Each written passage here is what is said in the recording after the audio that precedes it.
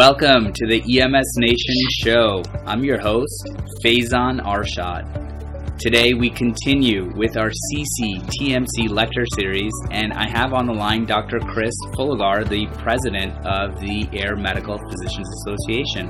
Welcome, Chris. Thank you very much. Glad to be here. The people are asking for more, and we have no choice but to give it to them. Today's lecture is a very exciting topic, hypertonic saline versus mannitol. I remember debating this topic for years on end without any definitive conclusion one way or the other. Yeah, I completely agree. This has been a topic for the ages, really. We've been talking about mannitol for years. Hypertonic saline has been something that has also come into the discussion. And there are still a lot of questions out there, despite the many years that we've been discussing this. You know, Drew really picked a good topic, and I'm excited to hear what he has to say about this. Well, Dr. Drew Cathers is certainly no stranger to AMPA. He just finished up his Air Medical Fellowship. Would you tell us a little bit more about him, Chris? Sure. He is currently a flight physician with the University of Wisconsin in Madison. And this program is actually somewhat unique in the United States in that they fly physician-nurse teams. And Dr. Cathers is one of the physicians that actually provides direct patient care. He has a lot of experience, and he shares that experience with us in this episode. So with that, EMS Nation, enjoy. So my name is Andrew Cathers. I'm a med flight fellow at University of Wisconsin-Madison. So I work as an attending in the ER there, also as a flight physician, about half and half of each. And I get some time to come do fun things like this. So I think some of you were here at my lecture yesterday, which means I had to come up with all new jokes, which is probably the hardest part. So just an informal poll for those of you that carry things for increased intracranial pressure. Who carries hypertonic saline? Okay. Who carries a mannitol? Who just likes incense? Anybody? All right. So this is my Twitter. It's @DrewCathers. Also my email down here, and then andrewcathers@gmail.com. Just a real brief overview, kind of setting the table here. We're going to be talking about TBI. As far as why trauma patients die, so 45% of them die from hemorrhage, 41% die from TBI, and only 14% die from any of the other causes. I talked a little bit about hemorrhage yesterday. I'll talk about TBI today. As far as these TBI patients, the reason most of them die is because of herniation. Once you herniate, it's really tough to ever come back from that. So this is kind of just a classic Wisconsin case. I come from southern New England. There's not a lot of snowmobiles, but in Wisconsin, it's very popular, and apparently it's acceptable to just have different trails between bars so that you can snowmobile between all your bars. But they're essentially motorcycles. They go 70, 80 miles an hour, so we see a lot of bad snowmobile accidents. So, kind of classic case, scene flight, 50-year-old male, snowmobile versus tree. You get there, he's minimally responsive, maybe he's posturing. His pupil looks like this. Maybe he's slightly bradycardic. He could be hypertensive, but more likely, as we'll talk about in a bit, he's probably hypotensive because he's unlikely to just have an isolated head injury. And so the big question is, what are we going to do with this patient?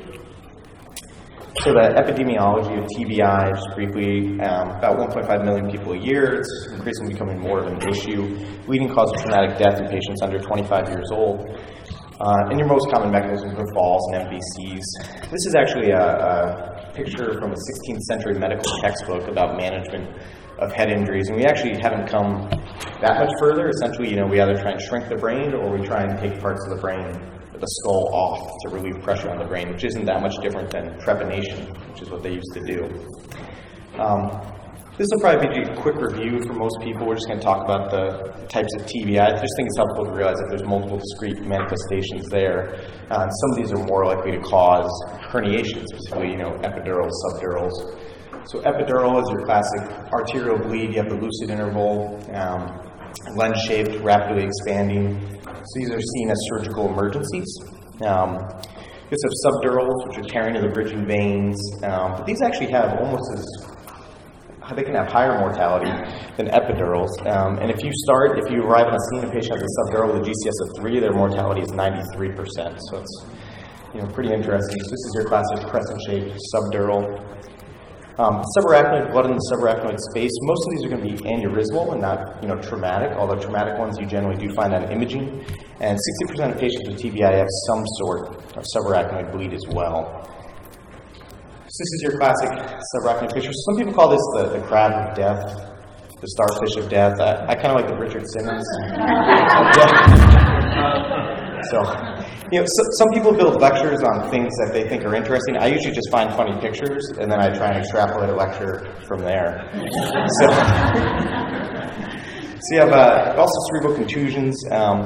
This is actually, when people see soldiers or people who have bad car accidents and they're cognitively disinhibited or they have some frontal lobe injury, usually it's because they had some sort of contusion or hemorrhage.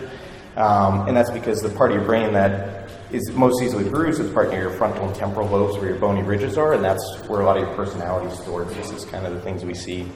So this is a really bad one here. And then diffuse axonal injury. They don't typically herniate, but it's just kind of, their initial CT might be normal, and then they just have kind of this glossal gray white differentiation on their MRI.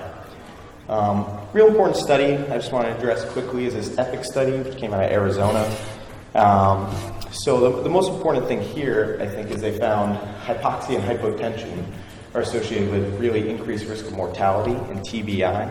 And they defined hypoxia as a single episode of SpO2 less than 90, and hypotension is a single episode of a systolic less than 90. And so if you had an episode of hypoxia, your chance of dying went up 4 times, your chance of hypotension went up 3 times, and if you had a chance of both, if you had an episode of both, went up 14 times.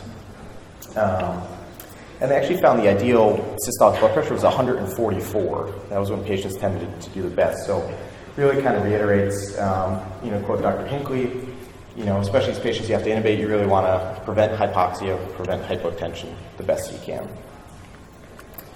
Looking at the brain trauma guidelines, so braintrauma.org is the Brain Trauma Foundation. These are the gold standard guidelines for management of TBI. And so they look at 15, they have kind of 15 points they hit at.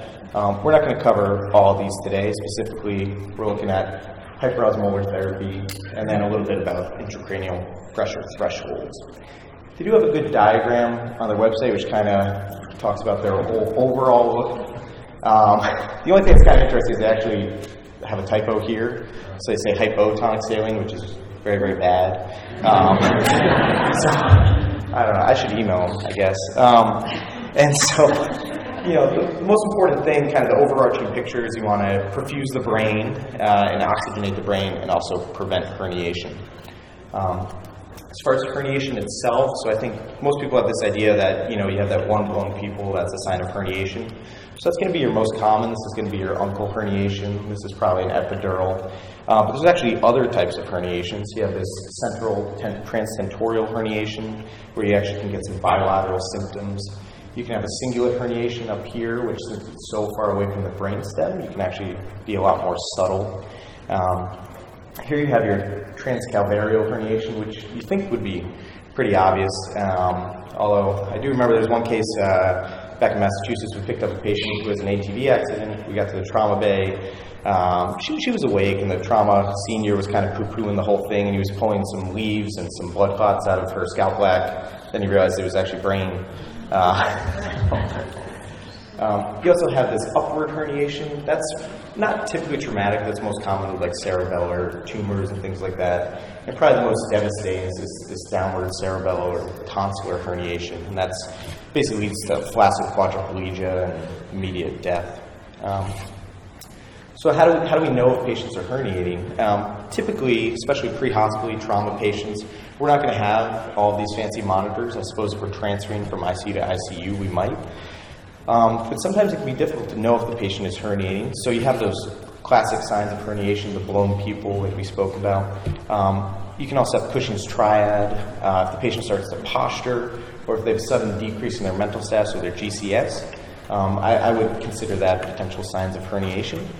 And we'll also talk a little bit, depending on what agent you use, there's little or no adverse effect from giving someone a dose of an agent, a hyperosmolar agent. And so I'd probably be more aggressive with that pre-hospitally. So this is Cushing. So his classic triad is your bradycardia, your hypertension, and your irregular respirations, that's only seen in a third of patients with life-threatening ICP, though. If your ICP is less than 20, your mortality is 18%. If it's greater than 40, your mortality is more like 60%. And that doesn't even include morbidity, right? These downstream neurologic deficits and things like that.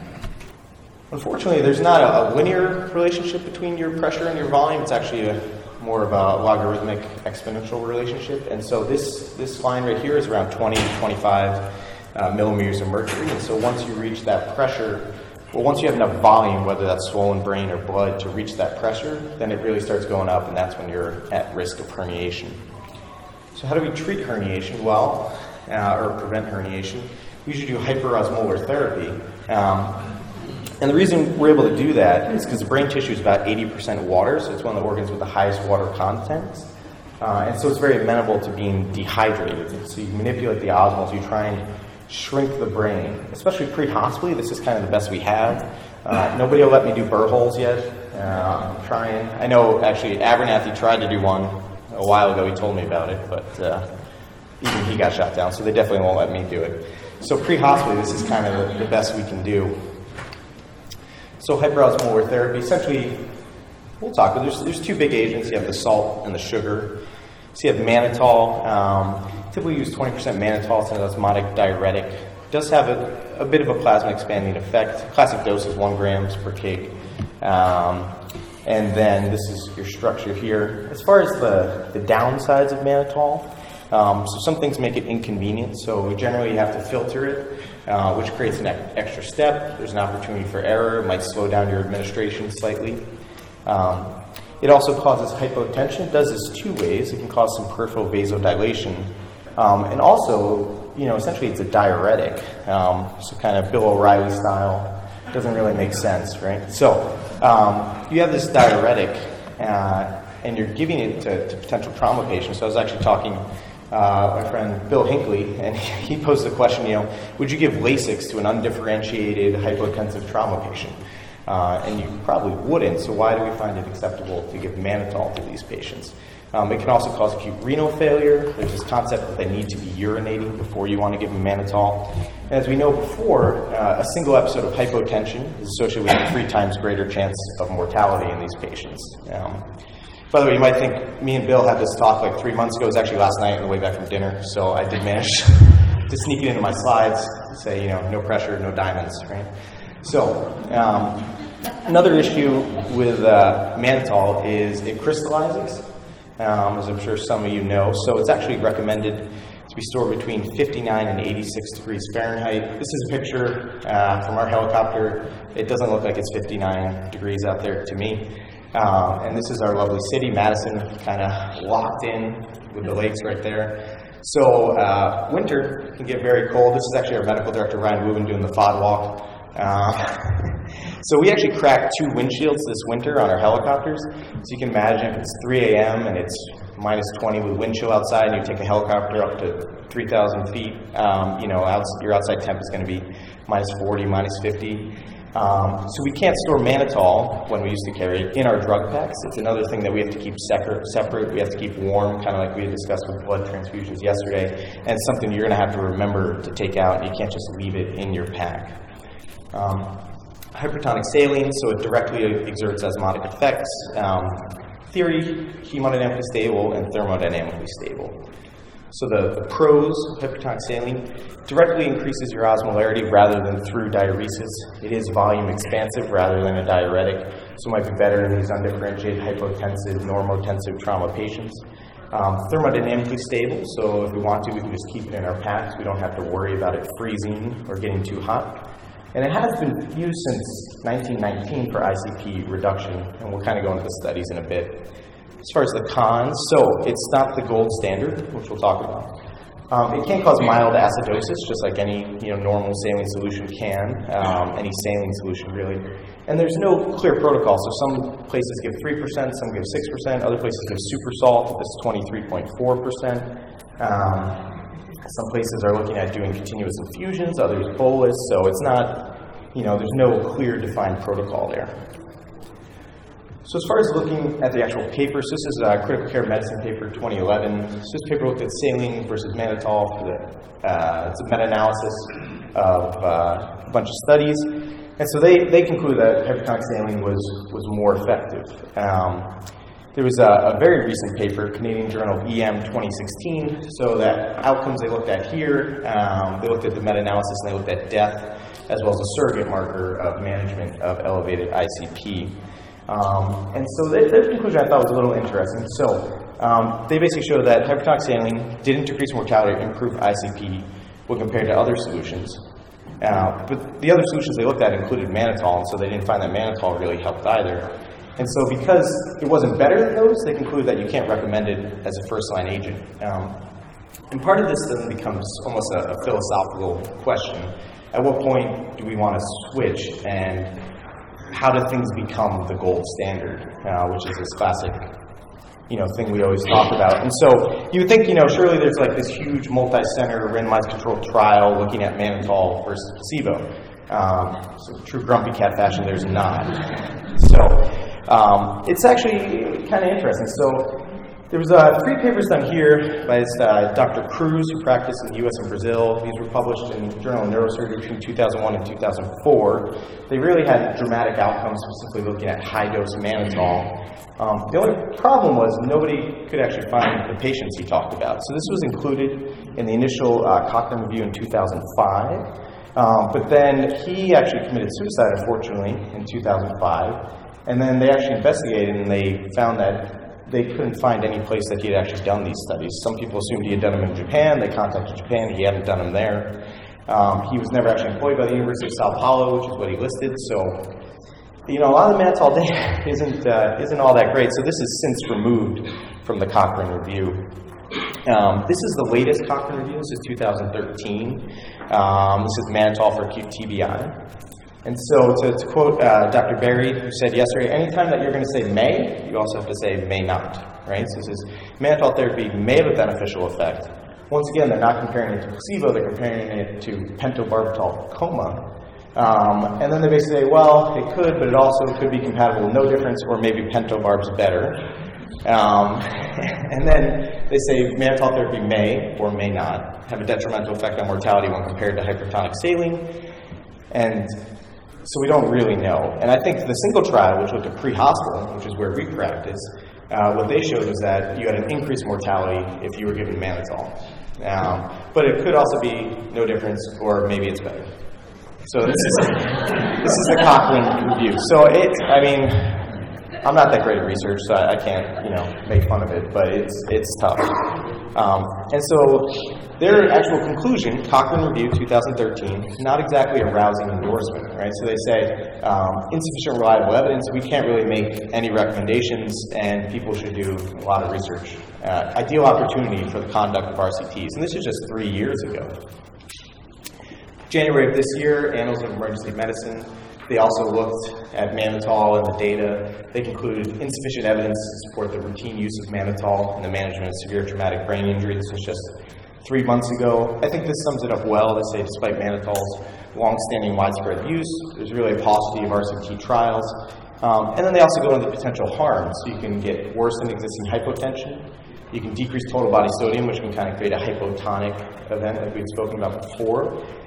And then especially if your blood-brain barrier is disrupted, like it often is in these traumatically injured patients, mannitol can actually cross the blood-brain barrier itself and then cause worsening swelling of your brain.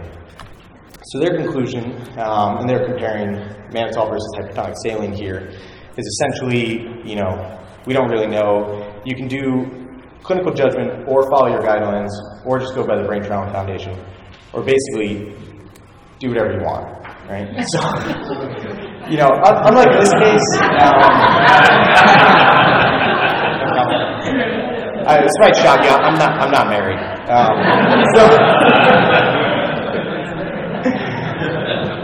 So I don't think this is a trick. I think that's actually what they recommend here. And so this kind of brings me back to, they say, the most dangerous phrase in language is we've always done it this way. Just looking at the pros and cons here. So mannitol, it's the gold standard. It's more experience. Maybe if the patient also has CHF, it's helpful. The cons, though, it's a diuretic. It can cause hypotension. It can cause renal failure. It freezes easily. It needs to be filtered. Hypertonic is volume expansive. You don't have to filter it. It's temperature stable. However, it can cause mild acidosis. It's not the gold standard, and we don't have a standardized dosing regimen. And so as far as what we did, so initially we did carry Mannitol, and then about 6 months ago, we switched. I like to think it's because of me, it's probably not, but we did switch. And so right now we carry 3% hypertonic saline. We're kind of starting low with our dosing. So this is Dr. Josh Meadows, one of our neurosurgeons. So our initial protocol now is for 150 cc bolus for adults. Peds, we're doing 3 cc's per kg, but a lot of people advocate you can go up to 10 cc's per kg in kids. So something to think about going forward. I think we'll be able to become more aggressive as we go. So going back to this gentleman, so, perhaps we'll give him TXA, maybe he's hypotensive, you transfuse blood, you intubate him, you make sure you don't have a hypoxic or a hypotensive episode, and then you give him Mannitol or Hypertonic, depending on what your service does. Just a real brief thing about other things you can do. So you can hyperventilate. So this is recommended only if they're actively herniating. And this was actually conscious patients, so you can really see how hyperventilation changes their cerebral brain flow. But the recommendation is you're not hyperventilating these people down to, PCO2s of 10. It's actually to a PCO2 of 30 to 35. Typically pre-hospital, you're going to be using your end-tidal CO2 for this. So you might hyperventilate down to an end-tidal CO2 of 25 or 30, low 30s, and that's assuming a normal end-tidal to PCO2 gradient of about 2 to 5. Recommended you only do this during herniation. Onset is within 30 seconds, peaks within 8 minutes, and it can reduce your ICP by 25%. So it can really do some significant help there. Head-to-bed elevation. So, this is the simplest, most forgotten way to reduce ICP. As we all know, it's very difficult in the back of a helicopter, especially in these undifferentiated trauma patients where often, basically every time, they're going to be in spinal precautions. Part of this, though, calls to mind to me, we have patients who are injured, they have, prophylactic C-collars on, and then that makes their intubation more difficult. Maybe they get hypoxic, maybe they get hypotensive. We know that's bad, and yet we're preserving for this hypothetical injury. In the same way here, if I had a patient who was perhaps actively herniating, he might have an L5 fracture, but I know that his brain is herniating, so I might be more likely to boost the head of the bed there. The other good thing is it gets the patient's head out of your groin, which I find always helpful, especially in a smaller helicopter. Kind of the last thing, the forgotten one, is actually bicarb. So 8.4% bicarb, which is kind of the standard, what we use, is the same osmolarity as about 5.8% saline. And they actually have done studies looking at this, and they found that, specifically looking at ICP, they compared 8.4 versus 5% saline, and they said it's just about the same. It's just as effective. So the data is almost as good for that as it is for hypertonic saline or mannitol. It might be better in acidotic patients. There's not a lot of research on it. I don't know if that's just because it's really cheap or it's not, I don't know why they haven't done a lot of research. I don't think mannitol or hypertonic saline are especially expensive either. So, in summary, acute treatment of elevated ICP is critical, and kind of in my opinion, hypertonic saline has numerous advantages over mannitol. And even though mannitol is accepted as the gold standard, I feel that all the data shows they're actually pretty equivalent. And so why wouldn't you go with one that's going to be better for your trauma patients, more convenient, and potentially will have better outcomes? Is there any studies comparing one of these agents to doing nothing? No, not really, yeah. Which would be interesting. So that's why the biggest reviews compared, mannitol versus pentobarb and things like that, but they haven't really done any studies that compare mannitol versus placebo. And the other problem with a lot of these studies, a lot of them are looking at surrogate outcomes. So these are going to be ICU patients who have monitors placed in their brain, and they're going to say, I give mannitol, their ICP lowers, but does that really affect their mortality? We don't really know. All right, well, I hope you've enjoyed this episode. We've been really excited to present these talks to you from the Critical Care Transport Medicine Conference 2016. And if that has whet your appetite for more, I encourage you to join us in person at the CCTMC Conference 2017, which will be April 10th through the 12th at the Wyndham San Antonio Riverwalk Hotel. And for those who have not been to San Antonio, it's a great city. We have a great conference with a wonderful lineup of people, and we hope to be able to talk to you and to meet you and to be able to share ideas. So hope to see you next year in San Antonio, April 10th through 12th, 2017. And you can go on ampa.org, that's ampa.org, for more information as we get the rollout of this program in progress. Thank you so much, Chris. And EMS Nation, we want to remind you that after watching this lecture podcast, your job does not end. Our lecturers and conference speakers and educators would love to engage with you and really dig into these complex transport questions and optimize the critical care transport of our patients all across the country. So please find us on Twitter at AMPADocs, A-M-P-A Docs, D-O-C-S, as well as EMS_Nation, and tweet a question to the author of the lecture podcast and tag us as AMPADocs and at EMS_Nation. We would love to continue the conversation so we can optimize our patient outcomes. This is Faizan Arshad and Chris Fullagar wishing everyone a safe tour.